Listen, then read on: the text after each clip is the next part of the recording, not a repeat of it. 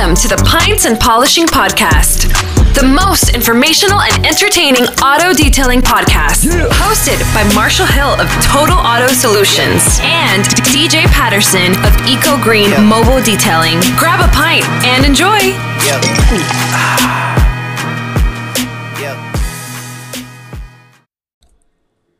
Detailers, hey, before you listen to this episode, I really want to encourage you to do two things, right? Two very easy things that you're going to benefit from a lot. First, every Wednesday night, 7:30, hop on Zoom, use your phone, use your tablet, use whatever you want. Use meeting ID 918-800-1188 and come have a beer with detailers from around the country. Hey, nothing more better than to chill in your own couch, your own patio, wherever. We got guys that are detailing. We got guys that are sitting by the pool. They're all over. You know what? We've got even ladies from up in Canada that keep hopping on. Who knows who's going to be on this Wednesday, 7:30 Central. 918-800-1188 is the meeting ID. All right, number two, the second thing that is going to benefit you a lot is also use that number and send me a text, 918-800-1188, and let me know how I can help you. We're not sure what's coming and looming, but boy, all I know is if we can be a community together, work, chat, back and forth, then we'll all grow and continue to push forward our great detailing industry through the coming tough times. Hey, this is Marty, Total Auto Solutions. Hope you make it a great day. Welcome to the Pints and Polishing Podcast. Mr. Patterson, I think that I will definitely be excited about this episode, and I think you will tell us how excited you are about this episode. I am so excited about this episode. Did I not fucking nail that? That was stupid. That was the dumbest. And I think you'll tell them how you're excited too. Like, what the what was that? Well, we were both excited. Well, yeah, it was definitely a great episode. It was definitely the wine and Stefaner. You cannot pronounce the beard. Okay, go for it. I didn't say I could, but you just can. Well, but why would you hate on me if you can't? I wasn't called Are you hate. that kind of guy that just dogs me, but you can't do it? Nope. Mm-mm. I'm pretty sure that's what happened. Okay, you go for it. Wine and Stefaner. No, I did not say I can say it. I said that was not the way you say it. Well, yes, which means that you know how Wine and to... Stefaner. There you go. See, you know how to say it. If I didn't do it right, that means you know how to say it. So that was the proper way? That's the way you say it. Okay, I like it. Right. Did you ever watch the movie? I didn't ever watch that movie, man. I never did. Cloudy with a Chance of Meatballs. I did. There I you watched go. two as and I watched two as right? well. So he has this big long he creates that thing that shoots down. It's the something of funner. That's what made me think of I'm like, why is this having a funner? Like, what the hell kind of name is that? But it's a great movie. It really is. But you did a really good job picking out this beer. It is a Heffy, which is one of my absolute favorite styles. And Mike's. Who's Mike? Mike Jones. Bitch. I don't think Mike Phillips would appreciate I don't think so at all. that at all. I apologize. Well, I do too. I said bitch. You probably Shouldn't say bitch? Yeah. You paused. You didn't want to say bitch. I didn't. What's wrong with saying bitch? I mean, nothing really. Okay, you say it. I can't. You can't say wine of Stefan Fauner or bitch. Bitch. All right, you guys enjoy the episode. It's the legendary Mike Phillips.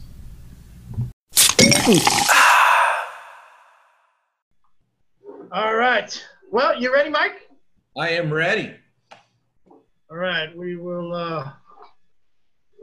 go in, On your camera view, is Cardboard Mike's head cut off? yeah, Yes, just a little bit. just a little. So go up. Yeah, right you there, are. right there. Okay. Don't hurt his feelings. No, Yeah. no. Or- His feelings are paper thin. I'm sorry. Really bad jokes tonight, okay? No, but I'm catching them. My wife wishes I wasn't here all week. Oh, no.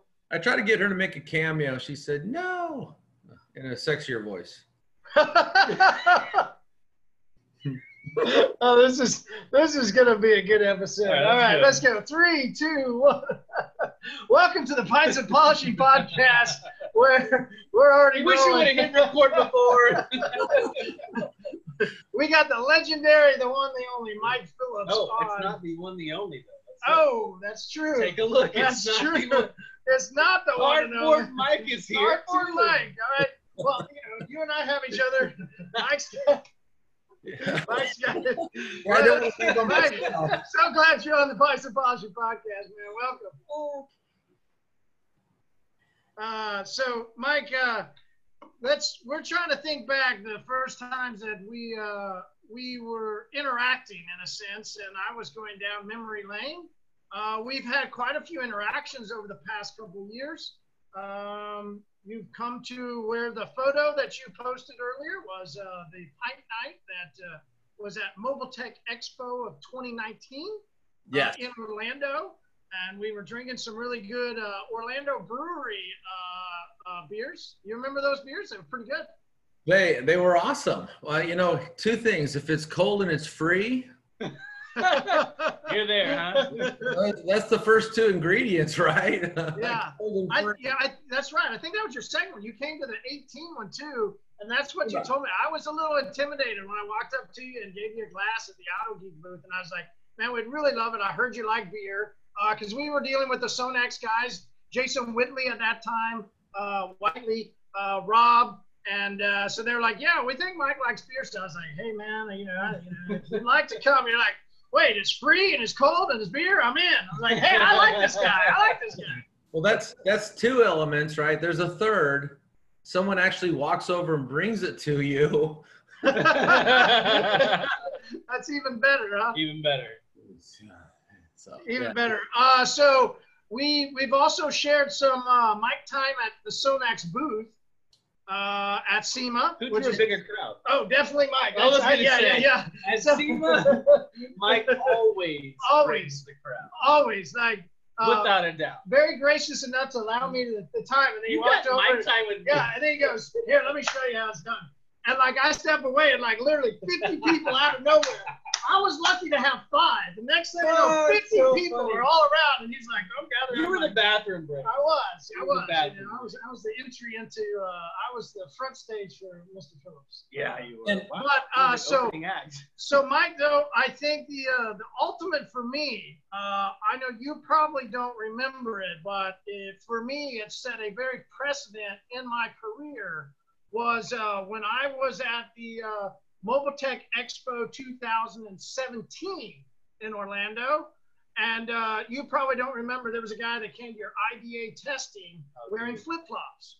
Oh, yeah. And I had to explain that, I understand, Mr. Phillips, that I'm supposed to be wearing closed-toe shoes. That's just the way I roll, is in flip-flops. And we are the flip-flop detailer. So, that was the very early entry. But imagine when I get told, Mike Phillips is your first proctor, and I went down, I'm in flip-flops. Yeah, I'm you're like, screwed. Oh, shit, what's about to happen? Well, your biggest fear is if I step on your foot, because once I commit the robot side of me with my weight, it usually ain't stopping until it's planted. So, I got to be careful about that. Once I get my momentum going, there is no brakes. So yeah.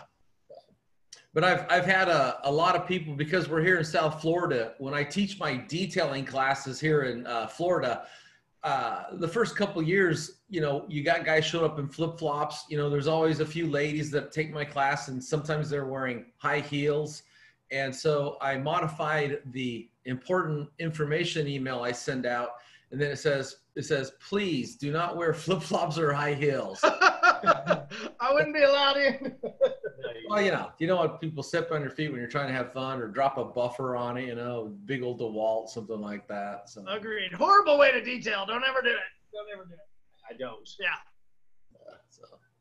But yeah, good memories. Good I times. loved it.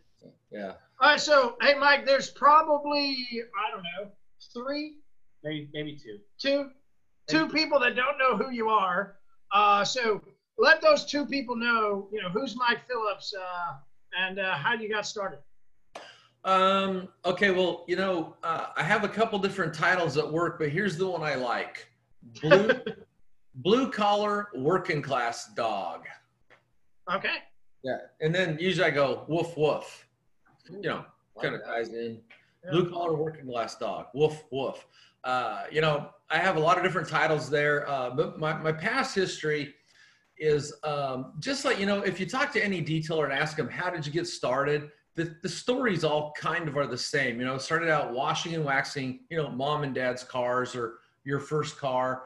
I actually started out boat detailing, and it's because I lived in Oregon, and as a young kid growing up, you were a water skier, right? Water skiing, yeah. I was into water skiing, and Dad would always take us camping. And in Oregon, for anybody that hasn't been to Oregon has 3 months of summer, and it rains most of the time. So summer starts Memorial Day weekend, and probably at some age, like 7, 8, or 9, I started to figure it out. I mean, that means like a couple weeks before Memorial Day weekend, you go and say, hey, Dad, get the boat out. I'll get her cleaned up because we're going camping, and the boat's been mothballed since, September or October.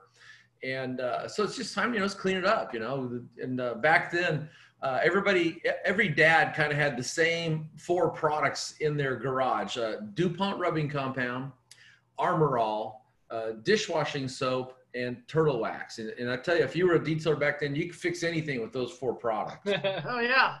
And they work on boats too. So, but that's how I kind of started, then gravitated towards, I'm probably, again, like a lot of young guys that grew up, I started building model cars. And then at some point, don't you blow them up with firecrackers or burn them with a lighter fluid or something? Of course. Yeah. Mr. Patterson, no. It's a rite of passage. I'm not taking that risk. No. I think at 4th of July, he sent me a text that said, well, we're about to just blow up money. Pretty much. Yeah. I myself love blowing up shit. I've always loved fireworks, shooting off bottle rockets, holding them, throwing them, all that stuff. Dangerous stuff. But, after you start building them, then I started reading, Street Rodder magazine, Hot Rodder magazine, of course, going to all the car shows, and started detailing cars. Of course, all of us probably think we knew what we were doing back then, and we had no clue. And it's compared to what we know nowadays. And then it just kind of stuck with me through high school, all the way through college. And then at some point, I always kind of detailed cars on the side, but it was never something I wanted to pursue because back then it wasn't the thing it is nowadays. And I ended up getting a job working for Meguiar's as what they called it, an outside sales rep / trainer. And I had a strong detailing background, and that's what really helped me because I took the place of a guy. He was a great guy. His name was Ted. Guy's probably watching this, or he'll see sometime in the future, but he was a salesman. I wasn't a salesman. I was a detailer. Yeah. And it's a tough transition. Yeah. Well, what he would do is he would call in warehouses and load them up with pallets of product. And then they would just sit there. And what I would do is I would go out and call on a single body shop, show the guys how to use the stuff. They would put a phone call in and order everything I showed them. The store would send it to the shop. I call in all the shops, the store would empty out, then they would call the warehouse, hey, we're low on product. And I did that in Oregon and Washington and Idaho for about 3 years. And after about 1.5 years of doing it, all the stores drained out, the warehouses drained out, and people in the warehouses started calling Meguiar saying, hey, we need more product up here. Like, we're talking truckloads of product. And it kind of just, it really got me a name in the management side of Meguiar's. They're going, what the hell's going on up there in Oregon all of a sudden? Wow. This sales went just through the roof. And you got to understand, when I started calling body shops, we all know what a foam pad is. Foam pad has been around since 1965. I was calling on body shops with guys that had never seen a foam buffing pad. So imagine if everything you've ever done is with the rotary and wool, and then some guy shows up at your shop and says, hey, check this out. And you look at the paint when it's done and you're going, wow, look how much nicer it looks. So, I mean, it was really, you know, part of the thing was I was in the right place at the right time. It was really easy to increase sales by solving people's problems because you were showing them things that helped them solve their problems. Yeah. So when we want to, it's interesting. You talk about like you got into in that part of your career. Hey, nice class. I like that. That is a nice glass. Hey, it's half empty, less than half empty. So actually, let's introduce our beer. DJ picked this out because I think you heard Mike likes Hefe, right? Right. You like Hefeweizen, right? I do. I like Hefeweizen, and I like a good dark beer. I just happen to have a lager here, and this is from the Bahamas, you know. So I thought since I'm in Florida and we don't know who's all tuning into this, I thought I'd do something kind of tropical. That's cool. I like that. Love it. So this says what? The world's oldest brewery, wine and yeah, I'll let you try to pronounce that, sir. Weihenstephaner. Since 1040. Yeah.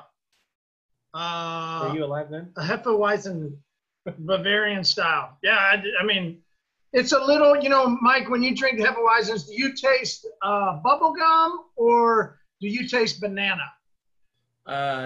Neither. I think I got the wheat flavor coming through, and then I usually throw a fruit slice in there.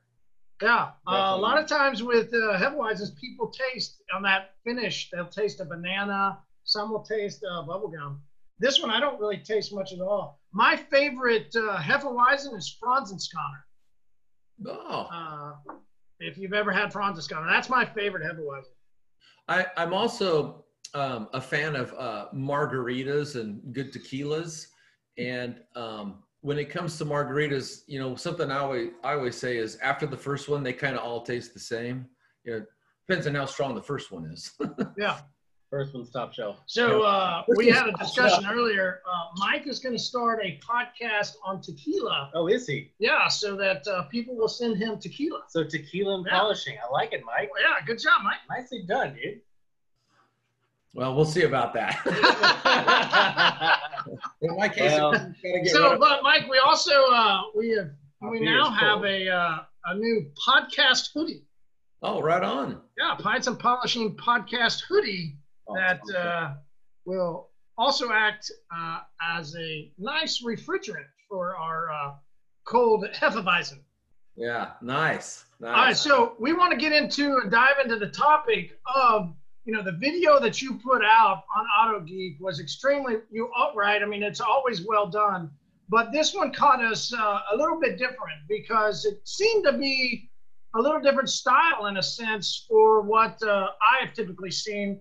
And it was, to me, extremely well done. That's why I sent you that message. And I love that you were talking about production style detailing, right? I mean, production style detailing has been around for ages, right? It's been around forever, but for some reason over the last 5 years, there's been this emergence in a sense to push production out of the way and a glorification of other sides of the industry, AKA, you know, polish, correction, coating, generally has dominated the theory for most detailers in the last 5 years. And so we're thinking, you know, going into the looming possible recession and big blow up of what the economy might have happen, you know, which side, and what we talk business, we talk, you know, how to help detailers, is correction and coating the best way to go into this? And we go, no, we think production style and doing that is ultimately the best way to navigate forward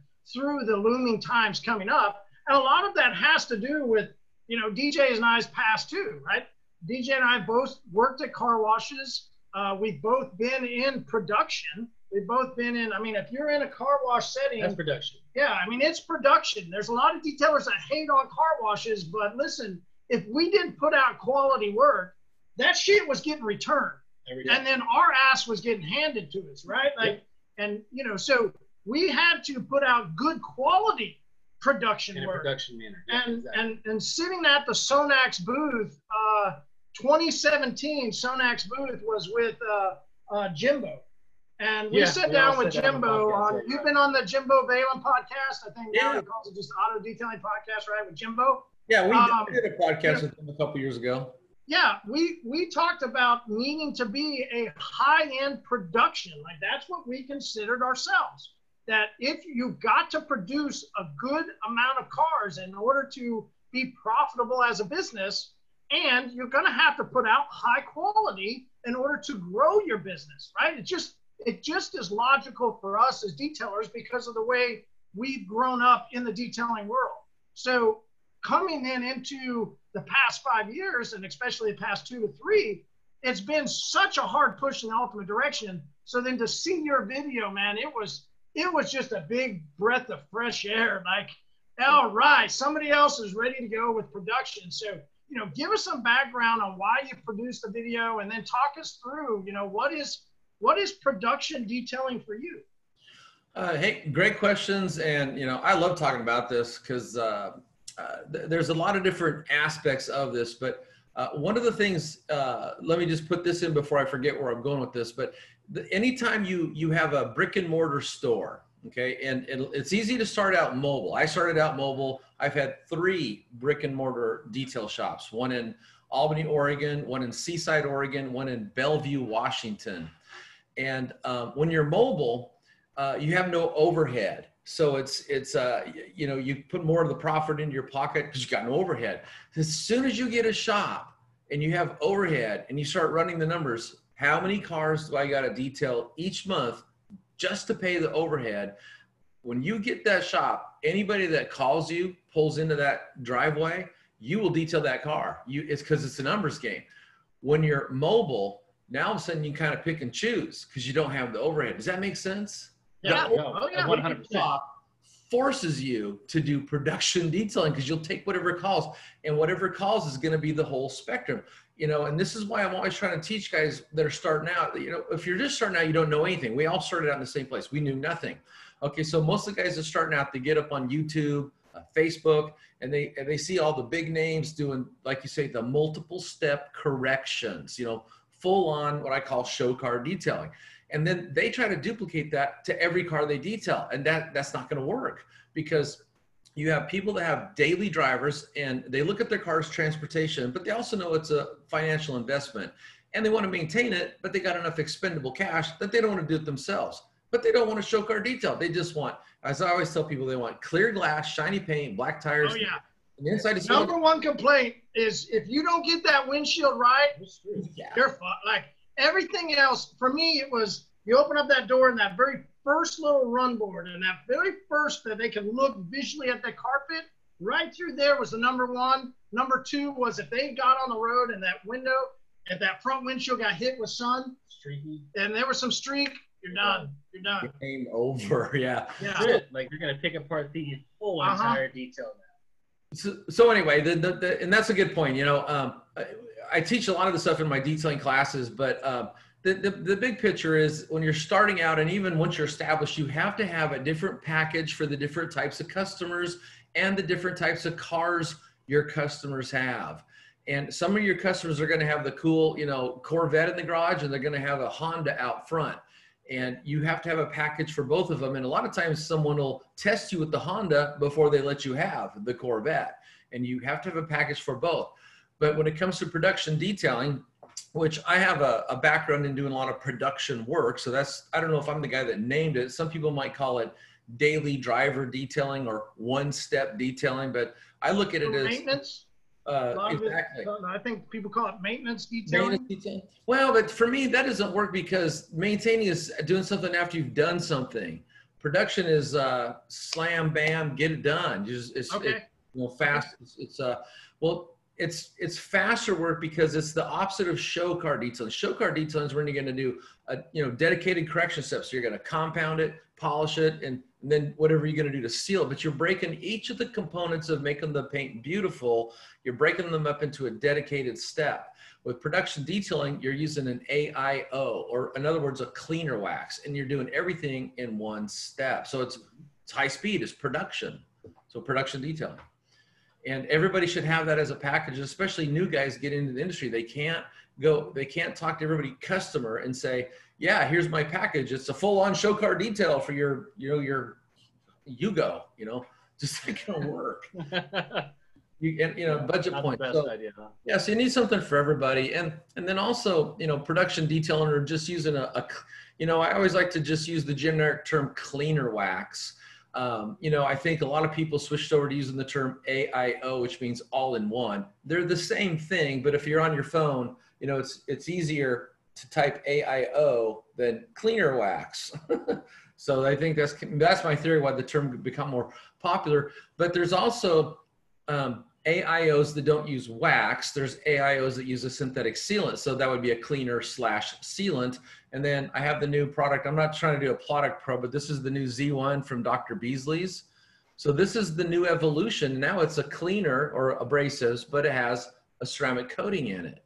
So, but that still could be used as a one-step product to do production detailing. Only now you're going to be able to give your customer, a finish that lasts longer compared to a wax or a sealant. Make sense?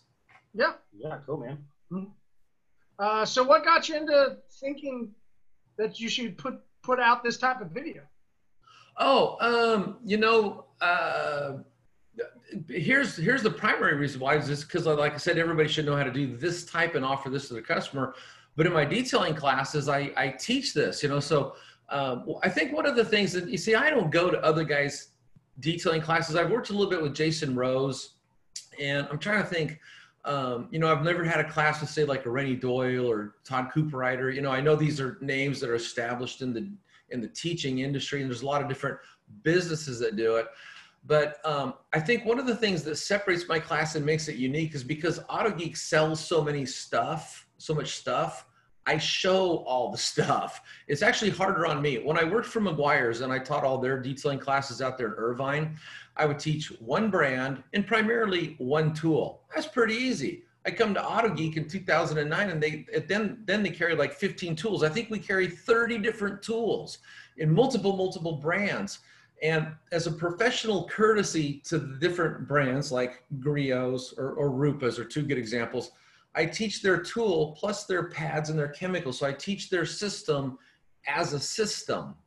And that, because people look at my class, they want to learn, I think they want to learn the system. They don't want me to show them how to use a Rupas polisher and brand X pads and brand B chemicals. So as a professional courtesy, I always, if there is a system, I teach it. But here's where I'm going with this. Because I teach so many tools, the way my classes evolved is the first Friday and Saturday, they're a 3-day class, Friday and Saturday, we just bring in cars and go through all the tools. So the first tool I show short stroke polishers. So Porter Cable, the Griots Garage G9, those are 8mm, 9mm, short stroke, free spinning, random orbital polishers. Short stroke, anybody can master that tool. So I build a foundation with a weak or an entry-level tool. Then we go to the long stroke with Rupas. Then we go to the Griots long stroke. And then we go to the Flex, which is 8mm gear driven, but also 15mm free spinning. But here's what I do with all this. After they go through all these tools and all these different pads and chemicals, they have a lot of knowledge and hands-on time in them. And then come Saturday afternoon, I teach one-step production detailing. And I say, okay, now you've used all the major tools out there. Here's your chance to revisit a tool or spend more time with the tool to really see which one you like best, because they'll all work with a great one-step cleaner wax. And then and all the other cards that they've done have been multiple step paint corrections. So it's, the normal things, wash and clay. And of course we do the nanoskin towels, the nanoskin mitts, detailing clay. Sometimes the nanoskin pads are like the Sonax clay pad. And then we do compounding, polishing, and then a dedicated sealing step, whether it's a wax, a sealant, or ceramic coating. So, I mean, after you go through all that, you've done all the things you can do on the multiple step side. Now I flip it on him and go, okay, now when you got that guy that comes in and he's got, he just wants you to bust this car out. He doesn't want to show car finish. Here's how you do one-step production detailing. So the reason we made that video was to show that aspect of your entire offerings as a detailer. And everybody should be able to master all these things. But that's why. And then, as you watch that video, of course, most people know I'm a big fan of gear-driven orbitals. There's nothing wrong with free spinning tools, But, you know, I'm always teaching guys, you got to mark your backing plate, mark the side of your pad, and then you're looking at it all the time to see if it's actually rotating. You know, if you're using a free spinning random orbital, and if it's not rotating, you're wasting time. And what I teach in my classes is when you're using a free spinning, not only are you expending the energy to run the polisher, you're expending the mental energy to look the entire time you're buffing out the car to make sure the pad's rotating. You switch over to gear driven orbital, now you're just doing the physical part. You don't even have to look. That pad is going to rotate and oscillate no matter what. And so one of the things I do in my class is I said, okay, you've used all the tools.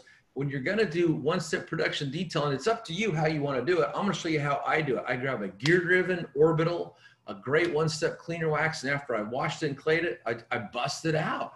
And, you know, me personally, when I detail cars, my goal is 5 hours. And you know, I detail a lot of cool cars. To me, cool is like, I like muscle cars. But here's why, because they got no plastic trim. You know, right? They got chrome trim, you run the buffer over them. You don't got to tape them off. Their panels are big and flat, so it's easy. So it's everything always comes back to I'm lazy. I'm not OCD. I'm lazy. So everything I develop is because I want to get home and put my feet up. I don't want to be down at the garage working hard. And when it comes to production detailing, you can do it however you want to. I want to do it as fast as I can and keep my quality as high as possible. So no rotary buffers because there's holograms. No, the opposite side of that spectrum is a free spinning random orbital because the pad's stalling. What I want is gear driven. And so anyway, so that's what I teach in the classes. And making that, you originally asked, why did we make that video? Because we started this new thing because of COVID-19. We're doing, what I like to do is live detailing classes. We don't record these, we just do it live. That way, you know, just like we're doing this now kind of, we make mistakes, but it's okay, you get through it.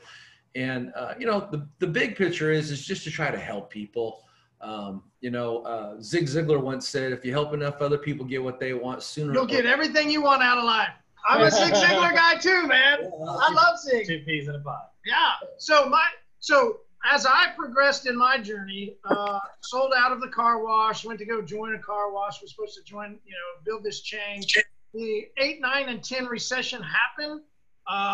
The guy's main income was home building. So this, you know, this grand scheme of building a bunch of car washes and doing all that folded very quickly in that recession. If nobody's building homes, you can't fund a dream. So, you know, I got released and got into chemical sales. I didn't know anything about chemical sales. I mean, I'd been a detailer and then owned a car wash, and I didn't know anything about it. And the first person that I got turned on to was Zig Ziglar. So I rode around in that Ford Ranger. We had a Ford Ranger that we were doing mobile detailing out of. And then I rode around trying to drop off drums of soap and would listen to Zig Ziglar on CD. Inside on repeat, just trying to figure out what is sales and what's the best way of doing sales. So, man, I'm a huge Zig Ziglar fan. You know, his passing was tough. I think he would have done a lot better in this time of era where social media would have put his message out a lot further. Yeah, you're right. You know, and so we have that in common because I drove around and listened to every Zig Ziglar, you know, tape or CD I could get my hands on. And if you listen to all this stuff, you know, all of it always comes back to really one basic principle. It's the golden rule. Treat other people as you want to be treated. And one of the other things he always taught me was, you know, nobody likes to be sold. People like to have someone help them buy. See the difference? Mm-hmm. So there's a difference there. Help people, solve people. Years and years and years ago, I wrote this. Somewhere I got this. I got a lot of the stuff I wrote years ago, but it's called A Professional Salesperson Never Sells Anything. They solve a person's problem. Yeah. If you can solve their problem, they'll buy your product or service. So. Yeah, no, Zig really impacted. I ended up changing my business name to Total Auto Solutions for exactly that reason, was to help find problems and then solve the problems for customers. So yeah, Zig Ziglar is a big part of the early journeys of me in the chemical sales business. So big Ziglar fan. Yeah. Now it's Gary Vee. Big Gary Vee fan. You're a huge Gary Vee fan. If you've ever dealt with Zig Ziglar, you should probably hop into some Gary Vee. Gary Vee's sort of the new Zig Ziglar. Big fan. So, Mike, we are, as you can see, we are transitioning. What the podcast does is we transition now to our Zoom community pub. So, as you can see, we got detailers popping on from around the country. Nick Grooms right there in the middle is a longtime regular attendant of the community pub. Nick is a detailer out at Tesla, located in the heartland of Kentucky. Sorry, no, Nashville. Nashville, sorry. We've got a bunch of different guys that'll hop on. Hey, Ben, who are you? Tell us about you. Yeah, good evening. Ben Reitzman. I'm actually president and CEO of and founder of XC Tech that's out of Indianapolis, Indiana. We do a lot of highline detailing and custom, do some training and stuff as well. I'm actually down in Florida right now. I'm actually down shooting a battery series, which is one of my other gigs is a battery guy, shooting a battery series with some guys from Milwaukee, Tool, and Matt Moorman with Obsessed Garage. That's coming out here over the next couple of days. So yeah, I'm down in lovely Orlando right now. It's hot and humid, just like it was back in Indiana where I left. So. And Matt also took one of my roadshow classes. That's cool. Or Ben. I meant Ben. Oh, Ben did. Yeah, Ben did. That's how I met him. I think it was at the Indianapolis, the second or third class I taught at the Indianapolis 500 racetrack. Yeah. Yeah, and actually, before I let everybody, I'm wearing an Indy Autonomous Challenge shirt. My one of the businesses I own in Indianapolis is responsible for sponsoring the first autonomous race that will happen at Indianapolis Motor Speedway next year in October.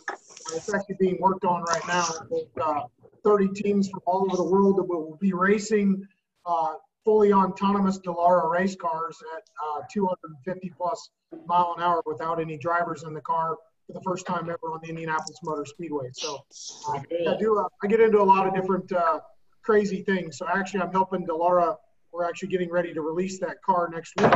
And my team is actually doing all the detailing on a brand new Dallara autonomous car. So they got rid of the cockpit and put a computer inside of it. So it'd be a pretty cool release.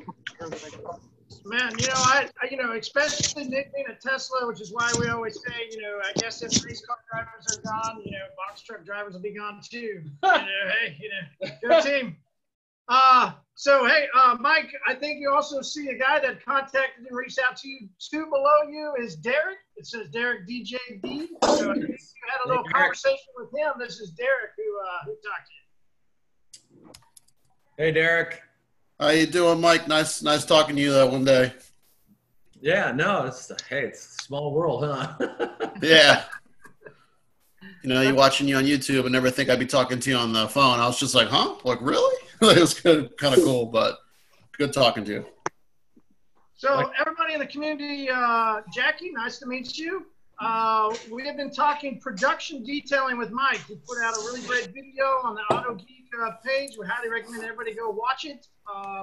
Really talking heavily in production. Mike, give us a little bit to these guys. What is it if you could reach out to detailers that you see here and other ones that might be watching later? What is it about production style detailing that, if the industry's all been going one way, but it's been a pretty solid with production over so many generations, what is it about production style detailing that you would recommend today for detailers moving into what we're not sure where the economy is going to go? Well, the key thing is just to have packages for your different customers, and one of those has to be a one-step process. I think one of the biggest arguments that goes up against one step is because typically most one steps are made. The protection component is either some sort of wax or some sort of synthetic, polymer or a combination, and so it's not going to last as long as a coating. So everybody knows the cool thing about coatings is how long they last. But again, you're going to have customers that don't want to pay a higher price for a coating job. So, you need to have a package that it fits their budget at this point in time, most of the products in the market that are one steps have a wax or a synthetic seed. The good news is there are companies that are coming out with one-step products that are able to have abrasives, so they're able to clean or abrade or polish, however you want to refer to it, remove the defects, polish it to high gloss, and then the protection they leave behind is going to be longer lasting, better protecting. I invited from Treatment to sit in, and I think this is an area that Tunch could really bring out some pretty cool products for this. He's a manufacturer of abrasive technology. He owns his own abrasive manufacturing company. So he's a great chemist, and I shared this product here earlier. It's a brand new product from Dr. Beasley's. It's the new Z1. This is a one-step product. It's you could use it as a primer, but it's also you could use it as a one-step cleaner wax. Hey, Derek, how about that Optimus? Oh, I love me some primer polish. Yeah, Mike, we love primer polish and mixing SiO2 into primer polish. We think it's a great way of getting that clear coat ready to lay down a coating. Or, which we've said for years, we have Optimus primer. It's a polish, true polish with SiO2 infused into it. We love it in the production style to do just, if you're going to go over at the end, you've already washed, clayed it, just hit it with this. It's going to put down 2 or 3 months protection. The gloss level is going to be insane, much better than a regular polish. So, yeah, man, we're right on board too, man. That's what I was saying. When we saw the video, it was like, fuck yeah, man. We love it that somebody else in the industry is pushing it. There's another use for products like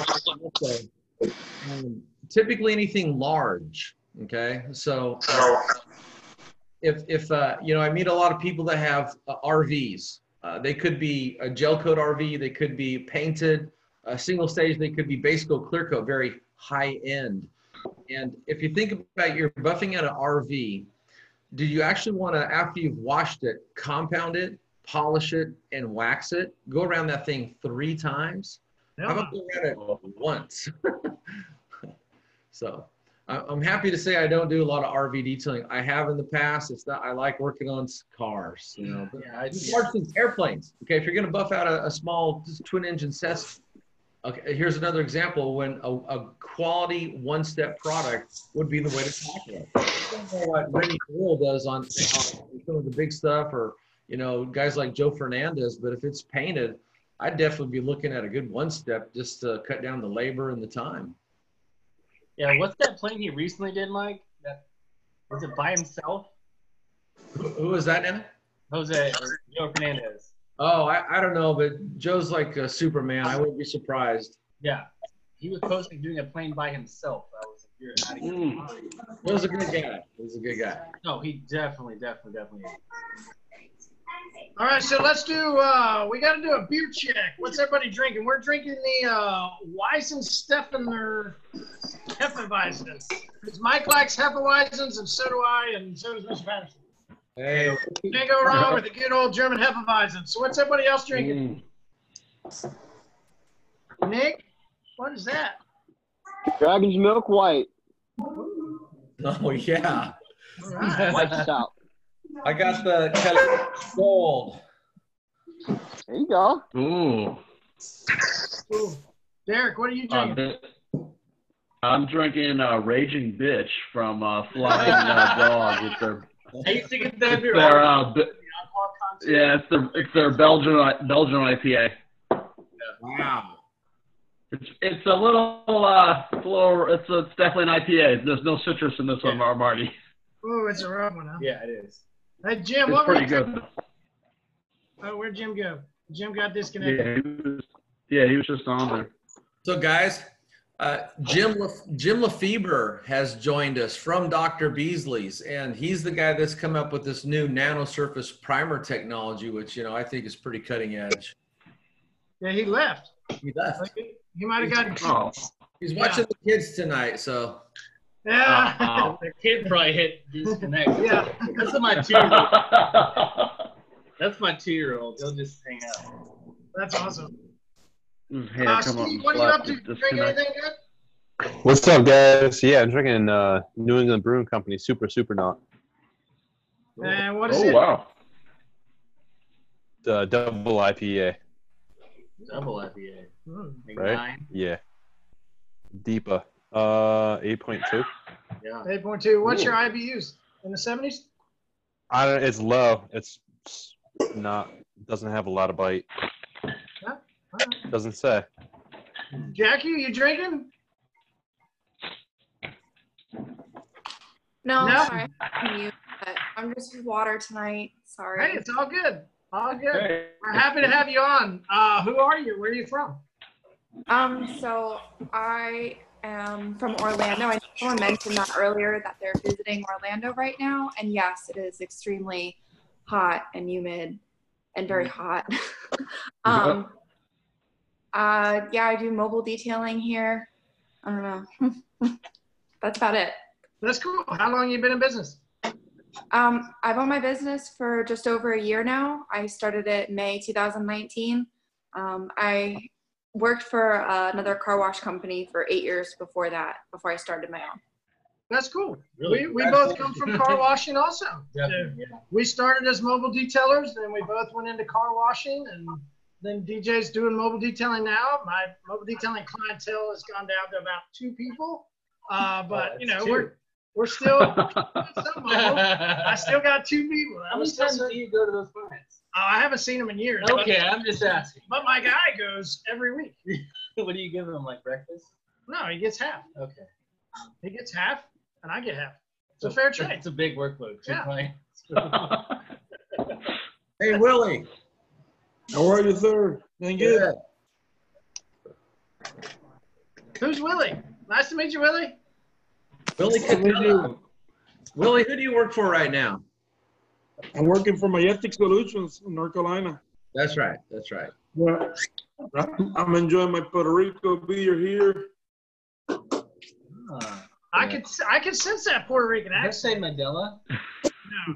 Willie and his wife moved to the United States a couple of years ago. Remember that, Willie? Because of just all the hurricanes, I think you finally you had a shop going there, right? And then you finally Yeah. to come eat over to the U.S. Yeah, I was in Puerto Rico with my business for almost 10 years. Still doing good. And after the big hurricane, had an opportunity here with a manufacturer in North Carolina and decided to move here and change a little bit from doing the detailing, now working for a manufacturer now. All right, so hey Willie, have you ever listened to a guy named Peter Schneck? Actually, really, no. I haven't Okay, heard well, him. he's the guy that recommends everybody moving to Puerto Rico.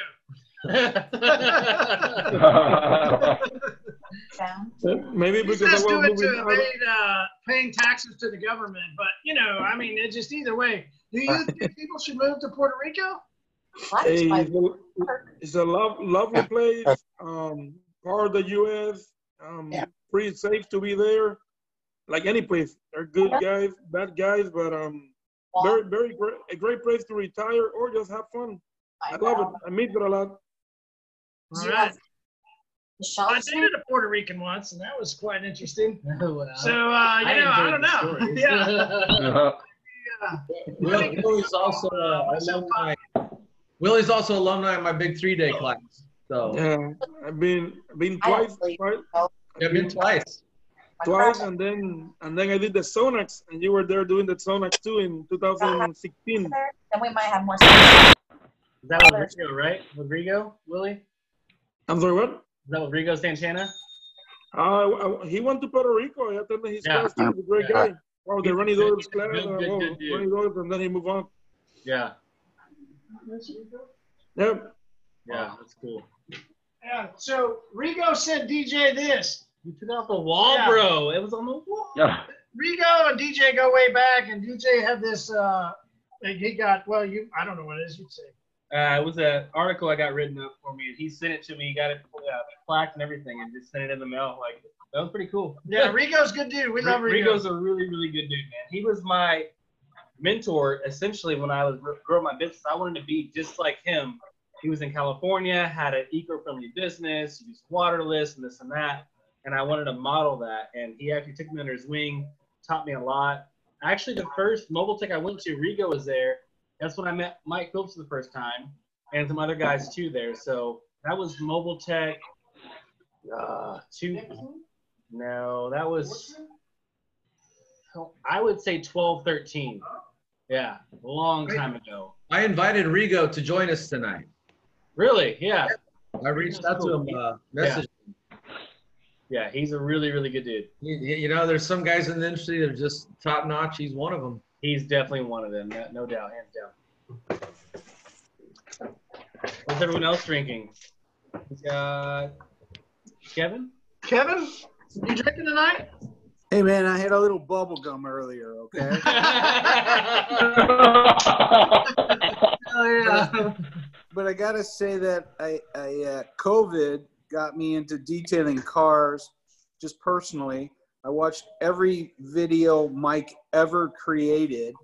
I got way into it. I run a couple of resorts. And for all you detailers, there's a business in golf carts. There's a business in boats. And our guys are doing both right now. So if you're ever looking to expand that and you hit some of these resorts, you can turn that whole industry around. I mean, my stuff looks great. Started with Wolfgang's, been using Dr. Beasley, playing a little bit here and there. But if you're looking for other markets, those are some pretty good ones. So what is it about golf cart detailing? How does a detailer go approach a golf?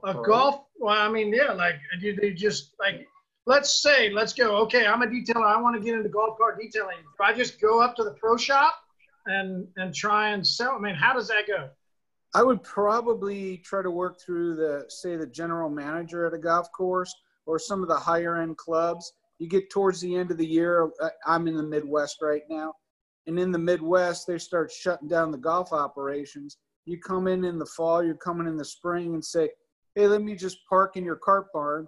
They've got, half the equipment already. They probably are running water softeners, so they're not getting a lot of spots, but they don't trick out their golf cars.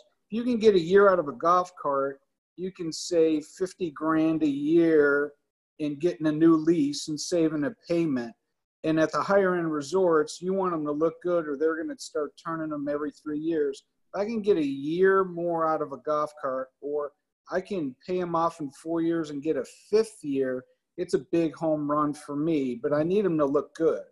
And so, I don't know, it's probably a good market because these golf carts get beat up pretty good. So what do they do? Is that what you're saying? Like they just need to polish them up? Oh, I think it's everything. I mean, you get, after 3 years or 4 years of being in the sun, all the black mats are worn out. You could even touch up a little paint, get that shine back in. You get the plastic windshields. They get pretty beat up. There's some good products for it. They don't pay much attention to it. They don't use the right products when I clean them every night. I mean, they just hit them hard with hoses and don't care what they wipe down the windshields with. You can, fix up the plastic with the right product. The tires look like garbage. I think there's a market there, especially at the good private clubs, and money typically isn't an issue at the higher end clubs. Yeah, that's true. Mike, have you ever done a golf cart? I've done a couple for friends, but not as a business. But one thing I like about them is they're small. True. It's true. Story of my life.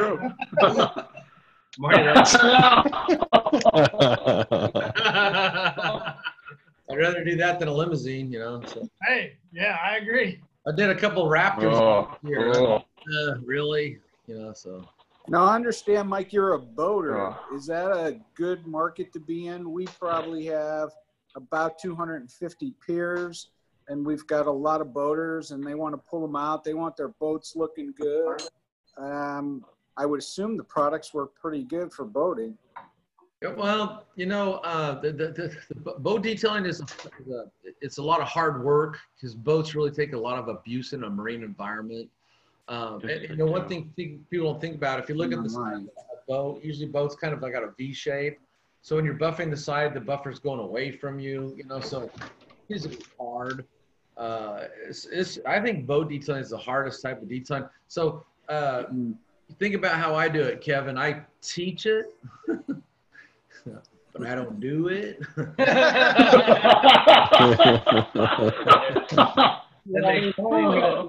boat. That's a good word.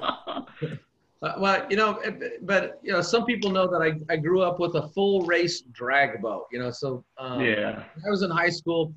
It's kind of weird. I met this guy my senior year. This guy was like the geek of the school. And one day he says, "What are you doing this week?" And I says, "Well, I'm going to go out, kind of cruise the gut, pick up some chicks." And he says, "You got a car?" And I go, "Yeah, I got a car." And I said, "You got a car?" He goes, "Yeah, I got a car." So I says, "Well, bring it on over." So I was sitting in the living room of my house, and the windows start to shake, And he shows up in this 1966 Pontiac Le Mans.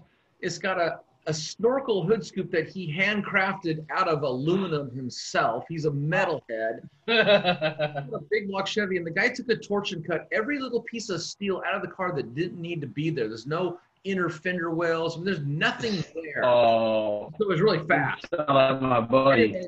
But that's how I met this guy named Eric. Okay, so then, hey, you got a car? Yeah, I got a car. Well, yeah, that's a little different car than I was thinking. But then as summer got around, one day he goes, "Hey, what do you do this weekend?" I go, "I'm going to the lake. My dad's got a boat." And I go, "You got a boat?" He goes, "Yeah, I got a boat." "Oh, well, meet us up there." So I'm on the beach, and all of a sudden I hear this noise.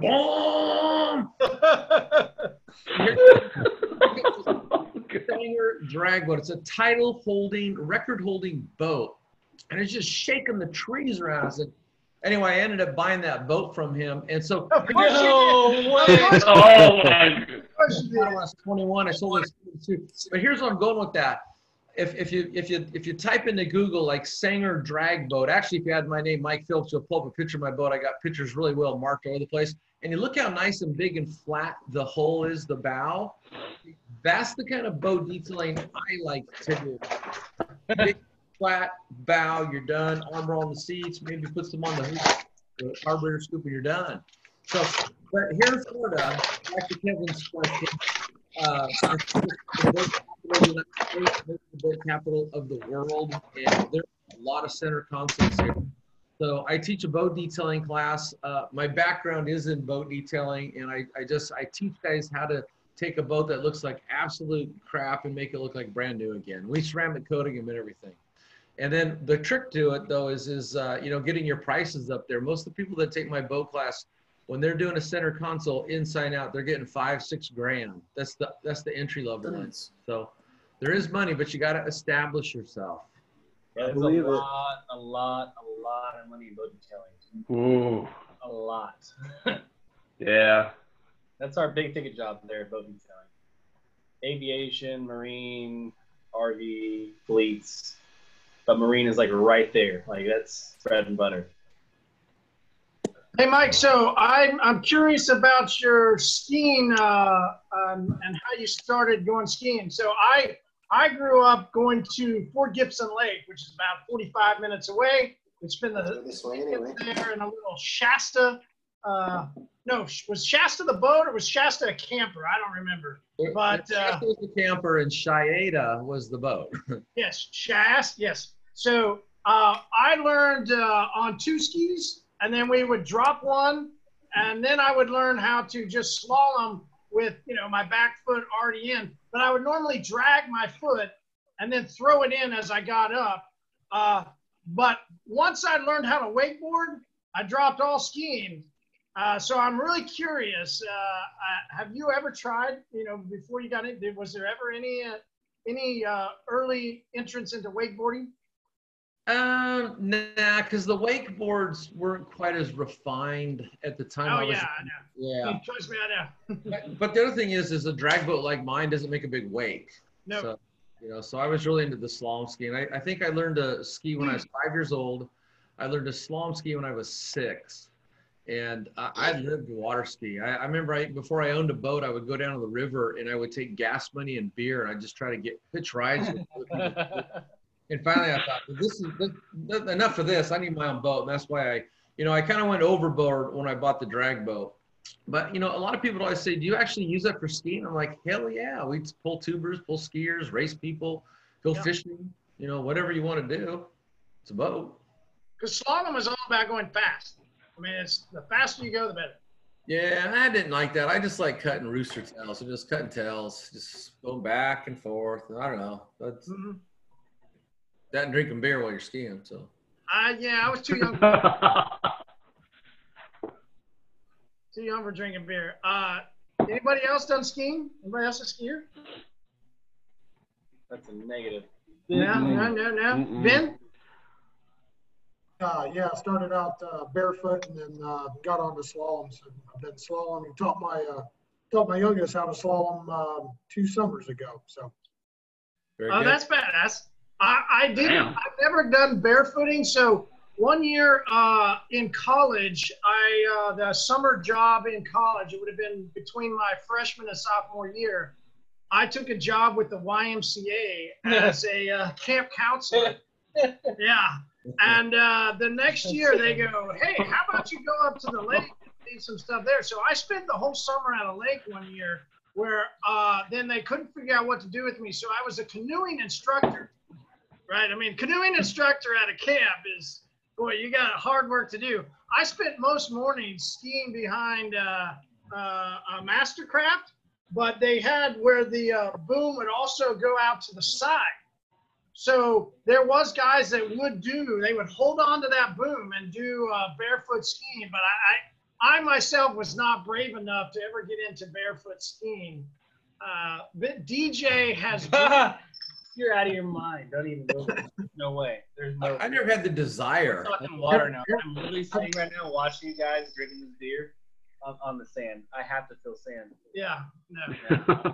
Guys have fun. I've learned that everybody can barefoot ski for about 3 feet. Guys, I'm gonna barefoot sand. True. 3 seconds. That's what. Yeah. Yeah. So everybody grabs a hold of the pole and they're like, "Got this," and then whoop, they're gone. Boom. Fly right off. Yeah. Well. When I was up in, I just got back from vacation. One of my friends, his cousins has like one of the gas powered, it's almost like a surfboard, but it's got a motor on it. And they were driving it around the lake, and he's trying to sell, but they're really expensive. They're like, I think he was selling them for like $10,000 for the boards and stuff. But I can show you guys. I have it on my phone. I took a video of him doing it. That's cool. Yeah. That's cool. Well, hey, so Mike, when you think production detailing, and we'll hop off of here pretty soon. We've already taken quite a bit of your time, but what words would you have to say if there's anything else besides the one step and that type of thing? If detailers are wanting to look into expanding into more production and volume, what are some other tidbits of information you might give them? Hey, good question. First of all, no matter what kind of detailing you're doing, when it comes to working on car paint, you gotta always have products that use great abrasive technology. I know it's easy to think that any brand you see out there uses great abrasive technology, but that simply isn't the truth. I divide it pretty stark. It's either good or it's crap. I mean, if somebody's compound polisher AIO is micromarring the paint, there's no way you can say that's good. It's not good. It's bad. You got to come back and fix it. So products will either remove the defect without leaving their own defect, or they'll remove a defect and leave their own defect. And you really want to stick to the products that have the ability to remove a defect without leaving their own defect. And so there's a lot of brands out there, but here's the deal. If it won't make black paint look good, it isn't making any paint look good. It's just you can't see the marring the product's creating on lighter colors. So find products and become loyal to them that were great on your dark colors and your black paint. So that's the first thing. You need great products. And one of the things I always teach in my class, and I got an article that I really like. I wrote it a couple of years ago. It's called Abrasive Technology, the most important factor when it comes to polishing paint. It has a picture of my friend Jeff, and I took this picture, and he's buffing on this car, and it's just a good kind of side shot. And as you look at the car, it's a dark green car. You see a layer of compound on the paint, then you see the pad on the compound, then you see the tool, then you see the guy. And below it, I have a bulleted point list in order. The first thing touching the paint is the product. The next thing is the pad. Behind the pad is the tool. Behind the tool is the guy. And so if you think about it, the most removed thing from the action taking place is the guy. The most important thing is the stuff touching the paint. And I point this out because, you know, I think detailers tend to attract guys that are alpha males, ego driven, you know, hey, look how good I am. You know what I mean? Right? But you're not touching the paint. The product is, I've taken people that have never buffed out a car their entire life and they get professional results because I teach them using stuff that makes the paint look good. But you know, big picture is you've got to have good products. If it doesn't make black paint look good, it's not making anything look good. Find a different line. The next thing is for people buffing out cars, doing production detailing, you really want to stick with foam pads, not microfiber. I get it, microfiber cuts faster, but every one of the fibers in a microfiber pad cuts the paint. And that leads to marring. So if you're trying to do one step and the pad you're using is marring the paint, now you got to come back and clean it up with the foam pad. You just turned a one step into two steps. You're defeating the purpose of doing a one step. So you really want to try to stick with foam polishing pads or foam cutting pads, depending on the paint hardness. And then the next thing is, you know, if you're using a free spinning tool, you know, whatever it is, you know, I'll pick on Porter Cable. That's a free spinning random orbital polisher. One of my first that I ever used, definitely, Porter Cable. Hey, great tool. I love the tool. But if you're trying to bust the car out fast, you've got to get a gear-driven orbital. You know, and on the market today in the U.S., that would be the Flex Beast, that would be the Rupes Millet, or it'd be the Makita PO 5000C. If there's another one out there, at least in the U.S. market, I don't know about it. But any one of these tools, you know, no matter what the shape, the curve of the panel, you're going to maintain pad rotation, pad oscillation. So you're going to be able to bust through that job faster than any free spinning tool. And plus, like we were talking about earlier, guys, anytime you're using a free spinning random orbital polisher, you have to, I always teach guys to mark the backing plate, mark the side of the pad so your eyes can monitor if the pad's rotating, and you're expending this mental energy the entire time you're buffing out the car, looking at it. Is it rotating? Is it rotating? Is it rotating? And with a gear driven, you take that away. It's just like, you just push the polisher where you want to go. It will get the job done. And I have a quote. It goes like this, you know, with a gear driven orbital, I can plow through a car. You know, you can't say that about a free spinning tool. So if you're going to get into production detailing, you need great products, you need foam pads, you need lots of them, and you need a gear driven orbital polisher. All right. Yeah. Oh yeah. Yeah. That's why you're Mike Phillips. Yeah. You know, in the boat detailing world, you know, the kind of people that come to my boat class, I usually have about a 50-50 mix. 50% of the people that take it's a 2-day boat class, I teach it in February. 50% of the people want to learn how to take care of their own boat. Okay, God bless them. There's nothing like taking satisfaction in your boat, right? The other 50% are doing it as a business. Now, there's two different viewpoints when you're doing the top cap, you know, the above the water line. To me, what I like to do is I like to knock it out with a cleaner wax, okay? Because you could just bust through it. If you want to put a coating on it, now you got to do the correction, come back and chemically strip it, and then put the coating on it. You've taken one step and turned it into 3 steps. So, you know, that's the ultimate way to do it. But my gosh, it takes a heck of a lot more time because now you're buffing around cleats, you know, and tower pulls and cup holders. I mean, all the different things on the top cap of a boat that you have to buff around. And it gets really complicated. And for that, I teach guys how to use the Flex 3401 with a traditional wool pad you would use on a rotary, but slap it on the Beast. And you just push that thing wherever you want it to go. Around cleats, you might throw some wool, but it just keeps on going. You just plow through that. But you are just using a cleaner wax, you know, so it's not going to last as long as a ceramic gel coat coating in a marine environment. But again, you know, everybody's got to have their own trade-off. Are you doing this for money? Do they want to pay? If they don't want to pay, then you're back to the wax. Is it your own boat? You want to put the time in? Then hell, you know, put the coating on it.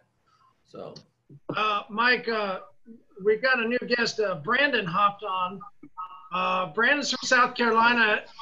He may or may not have sent me a message asking about, you know, Mike behind you. So, you want to let the community know who the pop-up Mike is behind you? Yeah, this is Cardboard Mike. He's been pretty quiet the whole time tonight, guys. He has been. That's we were hoping he would step out. Yeah. He's a lot thinner than. And this is a cardboard figure that Stan Grip made for SEMA a couple years ago, and after the SEMA show, they gave him to me. So I brought him home, and here's funny about Cardboard Mike. He's usually in my home office. I'm actually in the kitchen right now. And he's in the office, and when anybody comes over and if the doors to the office are open and they look in there, they get startled. It's like, oh, there's some guy in there. It's like, no.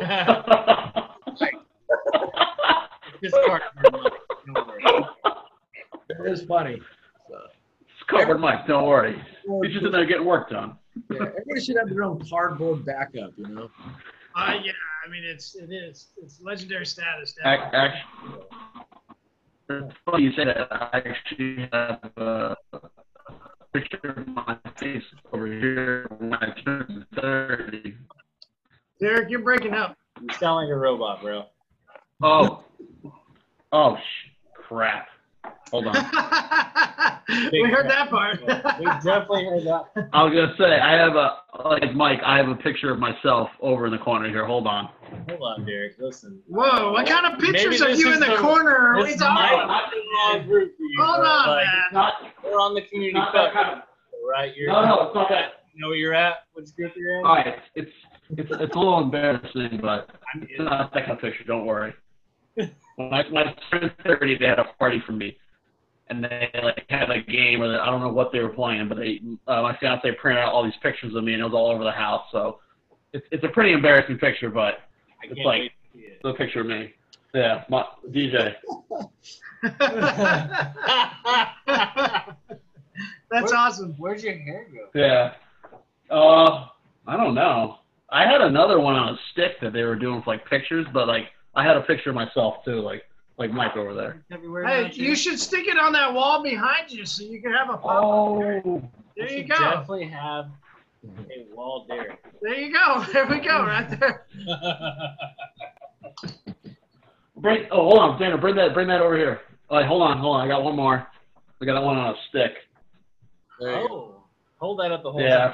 That's the thing. Put it in front. Yeah, keep it That's right what there. you gotta do. Right, that's fine. There you go. There you go. All we want to see is the rest of the time. Right. The rest of the time. All right, guys. Thank you so much for hopping on to the community club. We really appreciate everybody that hopped on, especially those of you that come on for the first time. We hope to see you again. We do this every Wednesday night at 7:30 Central. We hop on, we have beer, we just chat with other detailers. This also arrived, Mike, you talked about some stuff that has happened out of Corona and some things that you guys have done at Auto Geek differently. This was part of our Pints of Polishing podcast, and we decided, hey, what can we do since people can't go out and drink beer and sit in a pub? Why not we get together and virtually drink pubs? So Derek from DJ Detailing has been a big proponent. Nick has been on every week. Steve, thank you so much for all your time. Brandon, everybody that hops on every week. We have a good time, man. We just drink beer, and we talk about detailing, and we hang out like we're at a pub. So anytime anybody wants to hop on, we'd love to have you. It's the same Zoom ID every time. Wednesday, 7:30 Central, 918-800-1188 is the same Zoom pub. So thank you guys, everybody, for hopping on, and we really wish you guys the best and hope to see you again soon. Thank you.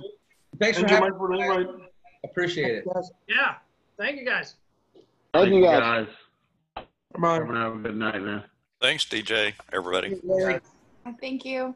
It was nice to meet y'all. Nice to meet you. Bye, Kirby. Bye, Mike. Brandon, Steve, Matt, Ben.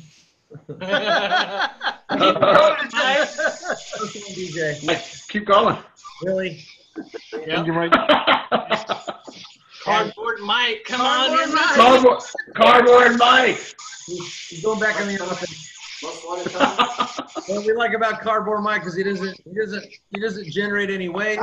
There's no extra drinking in my beer.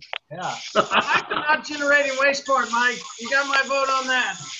You guys. That's community right there. Yeah. All right, you guys have a great night.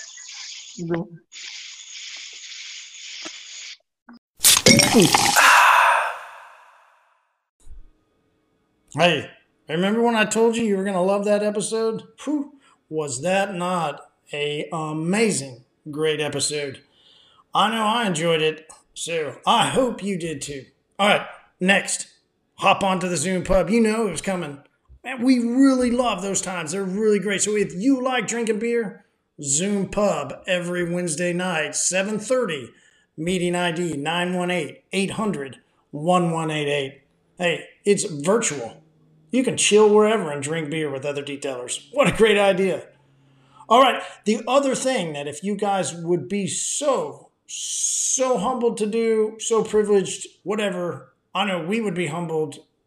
Would you be privileged? I think so. I'm going to go with that one. Hey, if you would leave us a review, I know we got some bad audio. I know sometimes we fuck things up, but hey, overall, hey, we're some detailers that just like to have fun, drink beer, and enjoy each other. So leave us a review. Go give us a rating. Would love to get your feedback. And as always, hop on to find Pints and Polishing Podcast at Instagram and shoot us a DM. Let us know all the great things that you're getting out of these episodes. All right, hey, this is Marshall Total Auto Solutions, and I think you know. Make it a great day.